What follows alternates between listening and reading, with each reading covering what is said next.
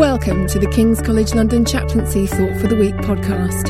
A 2-minute reflection on life, the universe, and everything. To find out more about the chaplaincy at King's, visit our website www.kcl.ac.uk/chaplaincy or find us on Facebook. Now here's Reverend Dr. Keith Biglin, chaplain to the St Thomas campus.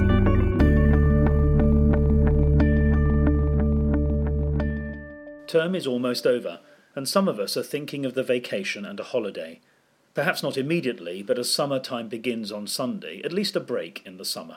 Right now, however, it's the penultimate week of term in college, and it's also what the church calls Holy Week, a strange name for a strange week. The word holy, from which we get the word holiday, simply means special. But what's so special about this week?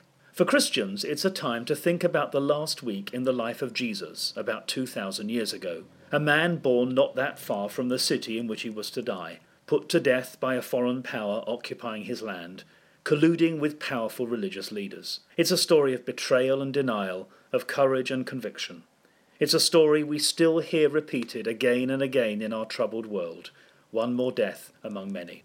But why a Holy Week? Partly because he was such a good man, an innocent person, someone who owned little but had many friends, who wrote nothing yet talked of the power of love of enemies as well as friends, of going the extra mile, of treating others the way we'd like them to treat us. But also holy because he lived the things he taught, and what he lived was the way of God.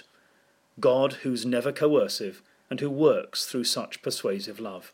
Still, Jesus died, and if that's it, then, well, a good example and a good teacher, but really no more than many others.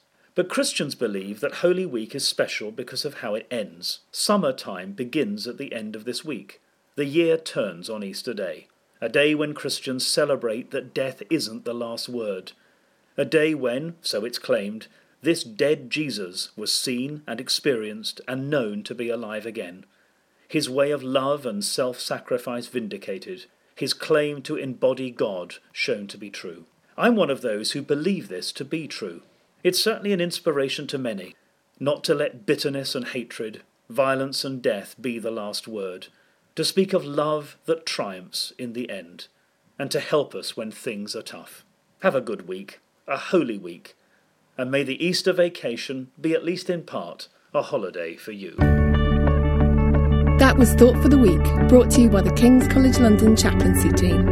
To contact the chaplaincy, email chaplaincy@kcl.ac.uk, or to contact a chaplain on your campus, please see our website. King's College London Chaplaincy, working with God to serve the whole college community.